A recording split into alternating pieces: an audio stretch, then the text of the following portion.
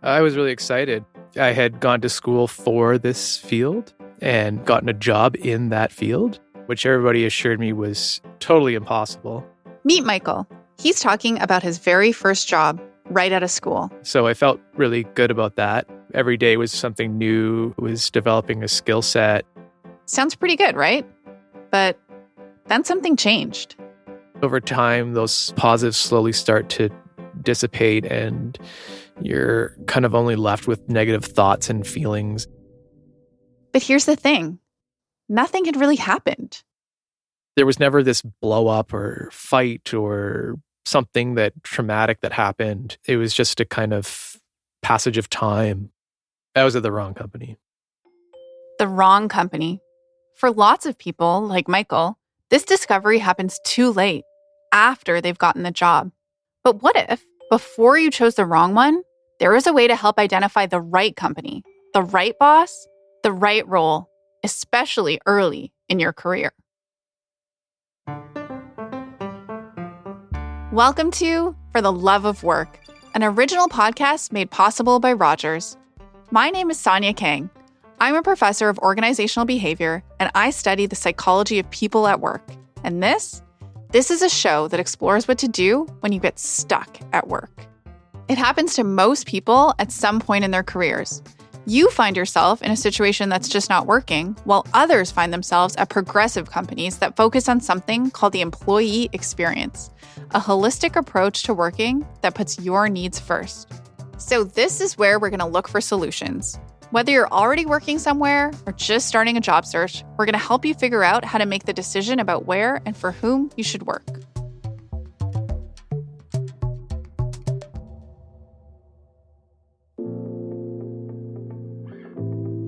There are lots of situations where sometimes you just need a job and you need money. I've been in those situations. I totally get it. Jacob Morgan researches how employees and the companies that hire them can do a better job. But finding the right job for you means being a part of it. I mean, it's kind of like being in a relationship with somebody, right? His latest book is called The Future Leader. In part, it explores the relationship between leaders and their employees. I mean, we all know what being in a relationship with the right person and with the wrong person means. And that same analogy applies to organizations. Just like the relationships we choose to get into, where we decide to work is super important. In fact, choosing the right company early in our careers can make a huge difference. Work is where we spend most of our time, where we make social connections, grow our skill set, and hopefully, where we can find some meaning in our lives. What do you care about? What do you want? What is your ideal scenario? What kind of a leader do you want to be working with? What kind of a team do you want to be a part of? You need to have a little bit of self-awareness there. So that's a lot of questions, but taking time to answer them is worth it. Your early work experiences can set the course for your entire career. So the sooner you can get on a path that works for you, the better. But all of this self-awareness and knowing yourself can get tricky. Unfortunately, we're not very well prepared to make big decisions about things like where we'll work. And that's because there's very little formal training we get about this incredibly important topic of how to make better decisions. If you want formal training, talk to Katie Milkman. She studies and teaches decision-making about work, school, money, everything at the Wharton School at the University of Pennsylvania. I mean, think about how prepared you are right now, or how prepared you were, especially at the beginning of your career, to make an informed choice about where to work. Did you know the right questions to ask? What your career path could look like? Or what to do when your decision is derailed by a wild card, like a bad boss? Even if we've thought through some of this stuff, we can still get stuck if we internalize this idea that we have to do our time in the bad place in order to get to the good place. We're going to get into some of the critical factors you should be considering in a bit, but first, let's look at ourselves. One of the things Katie and I study are the cognitive biases that we all have. They often unconsciously guide us to the wrong decision, even when we think we're making the right one. Overconfidence can lead us to overestimate our ability and how we compare to others.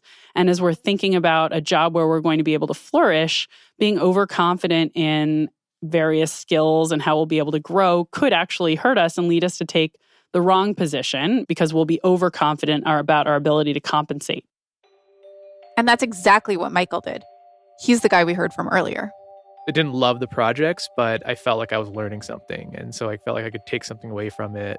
It was one of those things where you're cutting your teeth. He chose the company where he could learn some stuff and grow his resume. That was the trade-off. And it makes sense. Build experience first, worry about the other stuff later.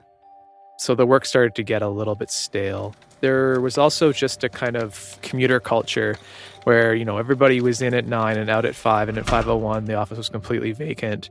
There wasn't a real strong sense of camaraderie or friendship amongst the staff. In sacrificing camaraderie, Michael had been influenced by another bias.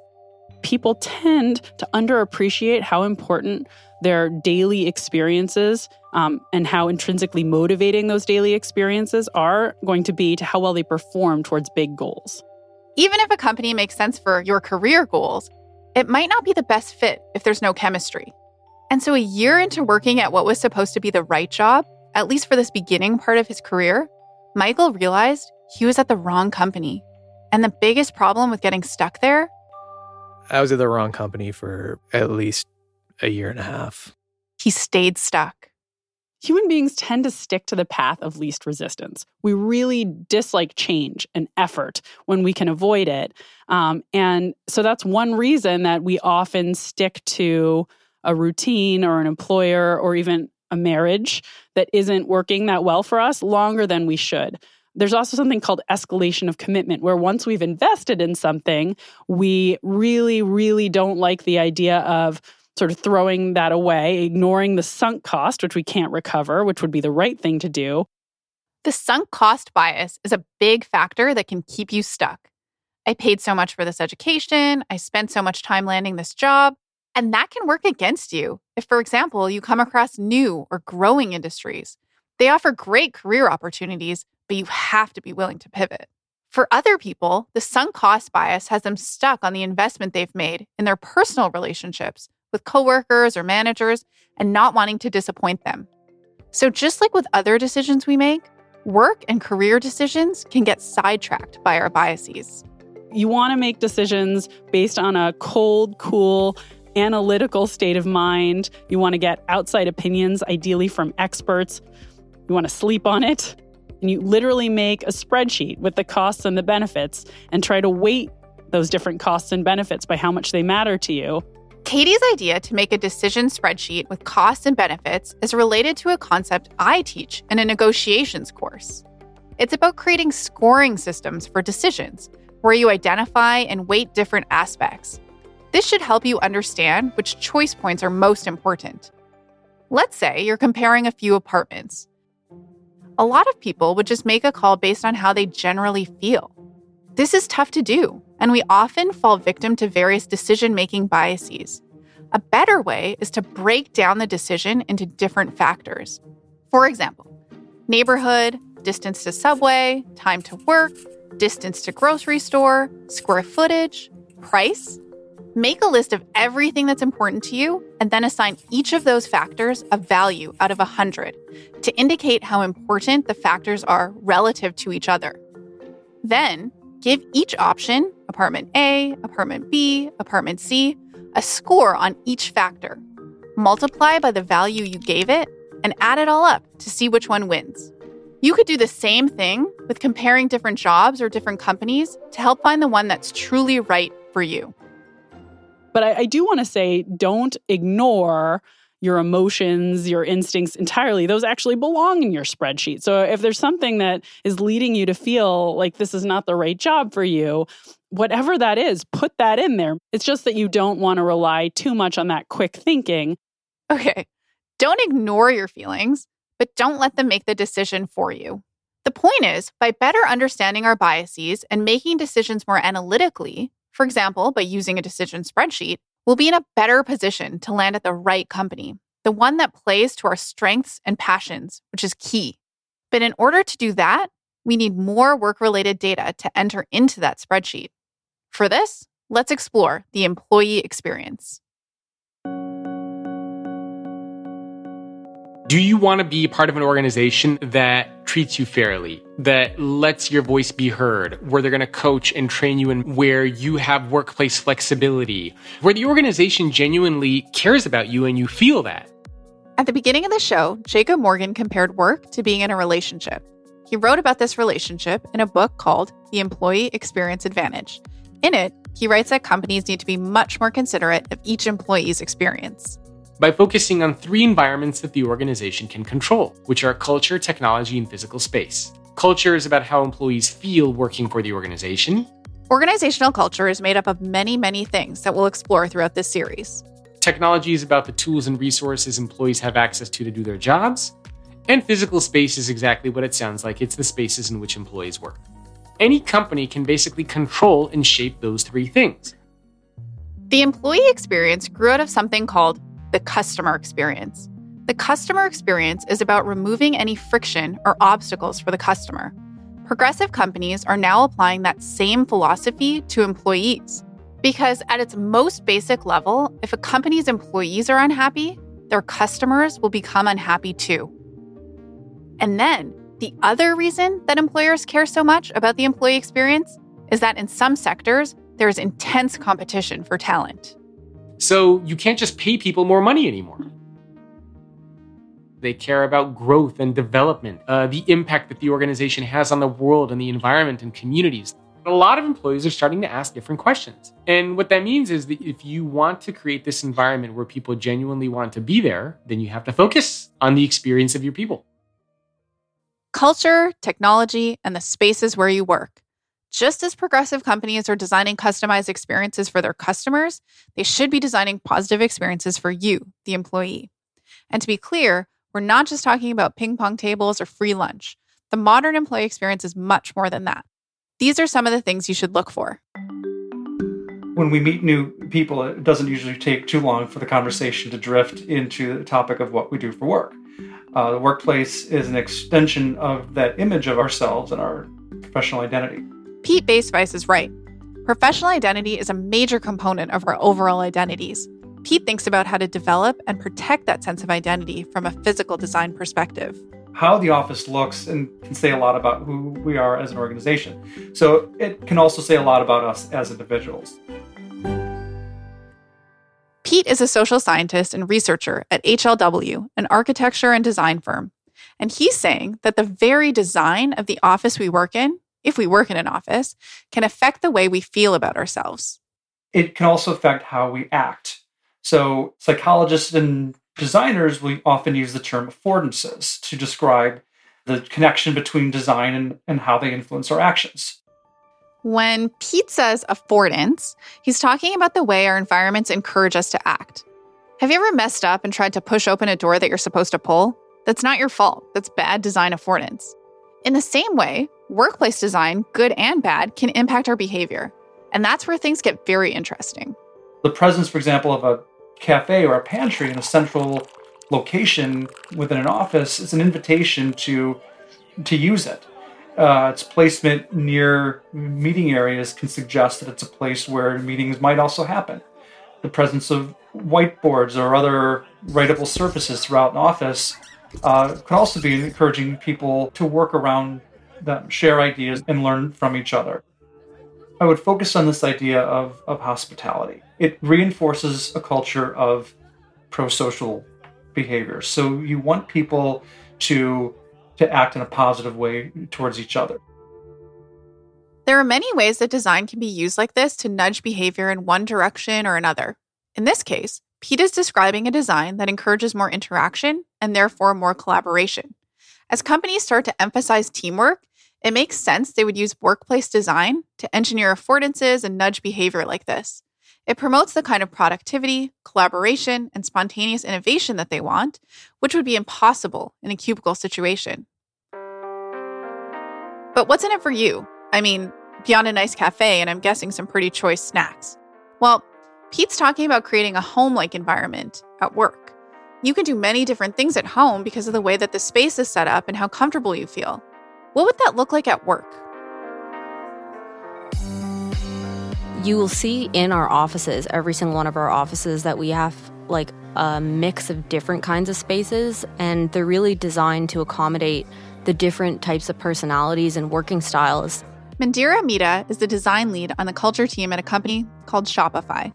Humans are super complex, and having a variety allows employees to choose what works for them based on their personal preference or what kind of projects they're working on. Think about your workday.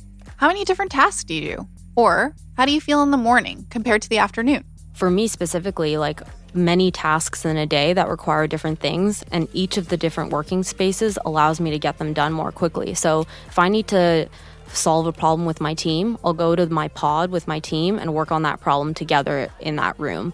But when I need to maybe do a performance review for one of my reports, I'll go into a phone booth, close the door, and have a private working space that I can get that done in. And then when I'm feeling a little bit more social and I'm doing maybe more like admin work, I'll go work in like a living room that's an open space so that people can come and see me and I can have casual conversations. We want to create an environment so that people can grow and do their best work, and we're not allowing people to do their best work if we confine them to a one-size-fits-all approach. Mandira is describing a differentiated, personalized office that takes into account various working styles or preferences and task-specific needs. Employee-focused companies spent a lot of time studying how their employees want to work and money designing these spaces. But then something totally unexpected happened right after we spoke to Mandira. People completely stopped going to the office. COVID-19 is going to dramatically change the way we design buildings, both temporarily and permanently. Arjun Kaker co-heads the analytics and insights team at Zaha Hadid Architects. Whether that's through social distancing, whether that's by putting screens up, whether that's using touchless, contactless technology that means people don't have to come into physical contact with communal surfaces like doorknobs or elevator buttons so much. The extent of these changes over time will depend on things like whether there's a vaccine. But as people head back to the office, companies must design and plan not just for personalization, but also much more now for health and safety. So, in the short term, Arjun sees a possible move away from open concept shared desks back to cubicles, but with a modern design.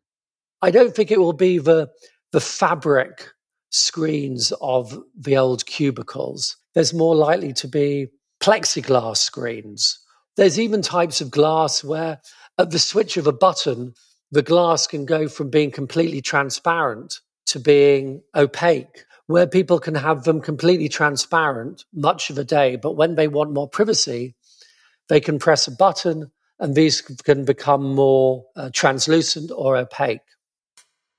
But the future workplace will still have to solve for collaboration, socializing, and personalization, even if we're in cubicles again.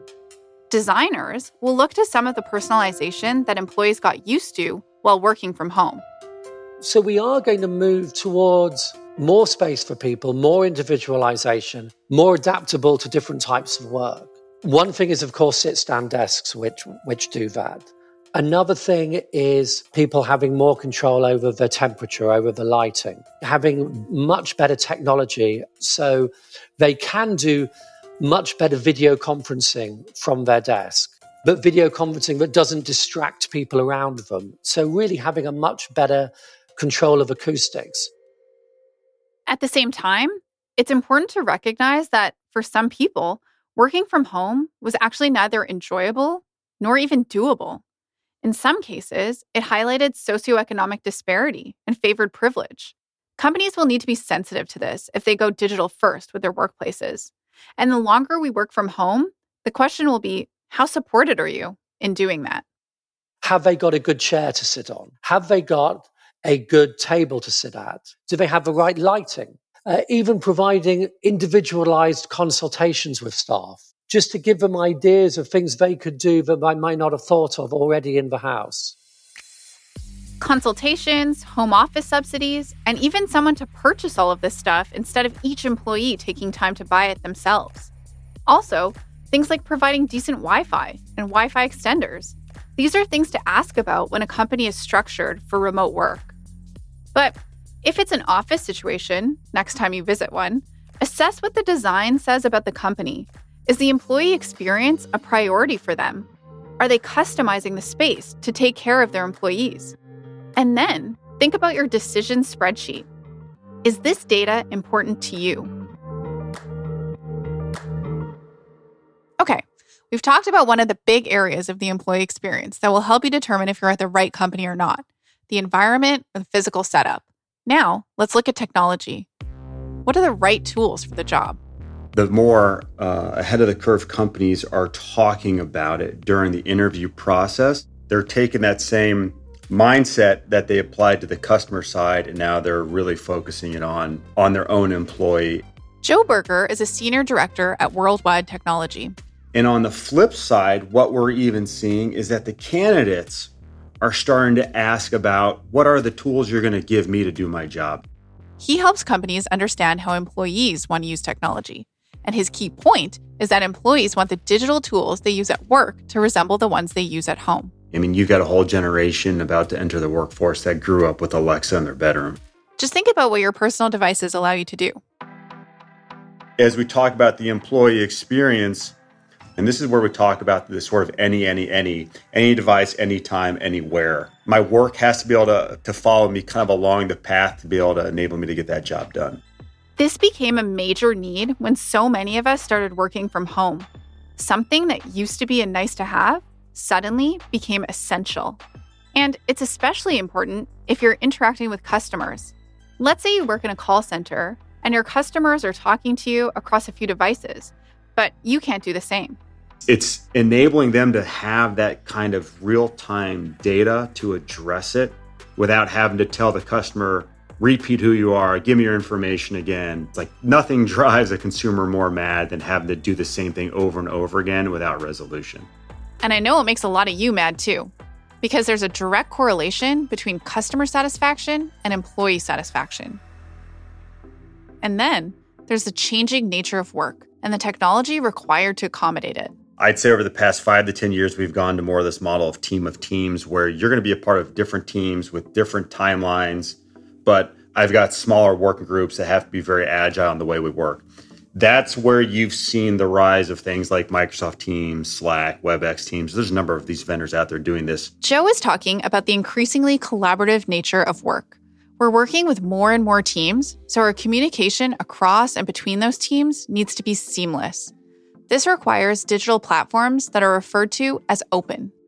Now I can communicate very quickly in real time with multiple teams, different departments, very fast. I can see in real time what changes have been made to my spreadsheet, and I can see who made them, and we can work in real time with each other. I'm not missing a step just because I was out on vacation last week. I can catch up very quickly to all of this. As you consider the role technology should play in the right company, let's check with Michael, the guy stuck at the wrong company. What did his job look like? The old firm had a really suburban industrial park vibe, beige everything, beige carpet, beige walls, beige cubicles, beige desks.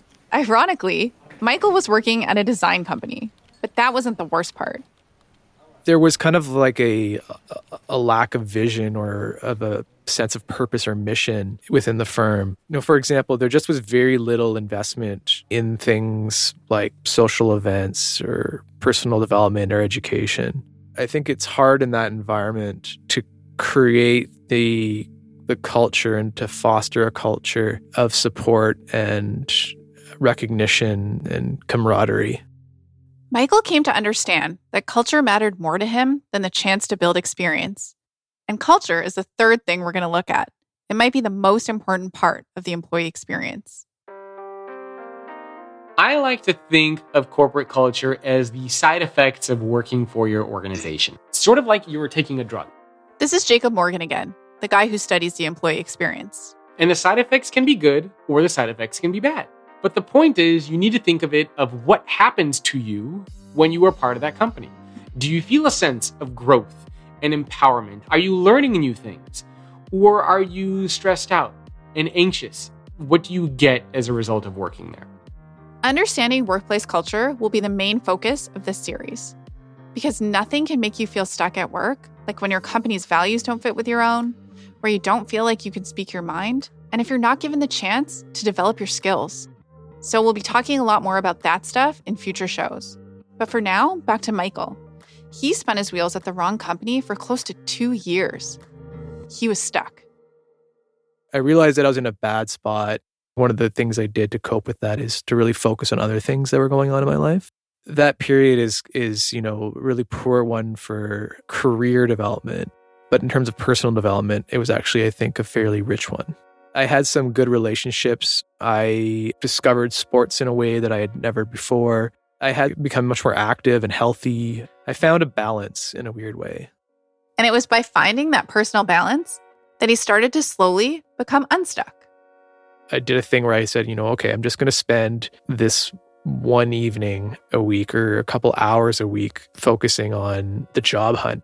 It was one of those things where it was a combination of personal and professional relationships and just being able to walk into a room and understand what the firm was about, having had a small past relationship with some of the people there and being able to kind of talk confidently about their work, what I wanted to do, and how I fit into that. By collecting and analyzing the data, Michael finally ended up at the right company. He got a bit lucky too.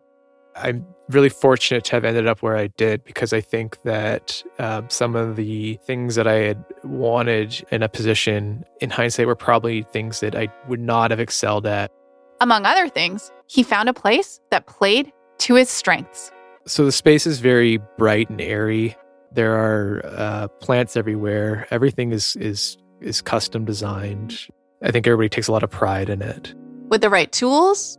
Where I'm at now is a place that has a really strong focus on keeping up with latest technology, ensuring that they are producing the best work with the best tools. And the right culture. There is an opportunity for people at all levels and in all positions to make really meaningful contributions to the work. There's always a range of things going on that don't relate specifically to day-to-day work, but are more around skill development, social events, knowledge building. It's clear that they are taking an active interest, not just in their kind of financial bottom line, but in the health and well-being and careers of the people there. As more companies commit to nurturing the employee experience, one that meets your needs around things like culture, tech, and physical space, the data you need to make the right decision about the right company for you should become easier to collect. Just like you're not always going to find your future spouse on the very first date that you go to, right? I mean, it takes time. It's work. Jacob Morgan brings it back to the idea of a relationship. Not just going to the interviews and showing up, but asking, can you talk to some of the other employees who are there? Are you able to just show up one day and just kind of co-work out of the space, just to hang out for a little bit, see what people are saying about the organization? How companies act in crisis situations can say a lot. For example, when COVID-19 hit, how companies treated employees, good or bad, was well documented on social media. And as we heard in the last episode, do some research on a company's track record around diversity and inclusion. Does their diversity statement actually translate into a visibly inclusive organization? And do they take action, not just bold stances, on systemic racism? Don't assume that you just have to go with what you're told during the interview process. Because I can tell you that the organizations who are proud of their culture, the organizations who believe that they have these great environments, will have no problem saying, sure, walk around, talk to whoever you want.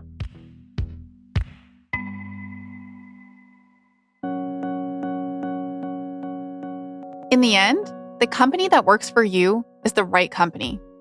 Consider which elements of the employee experience are important to you. Does the company offer the right tools and the right space in which to do your work? Does the culture align with your values? Will the role play to your strengths and passions? Is this a growth industry with exciting opportunities for career development? Put all of this into your decision spreadsheet and crunch the data for yourself. But wherever you land, even at the most right company, there will be other things to deal with, especially when it comes to the culture bucket of the employee experience. So in future episodes, We'll be looking at how to navigate your professional relationships and how to advance in your career. That's coming up on For the Love of Work, an original podcast made possible by Rogers.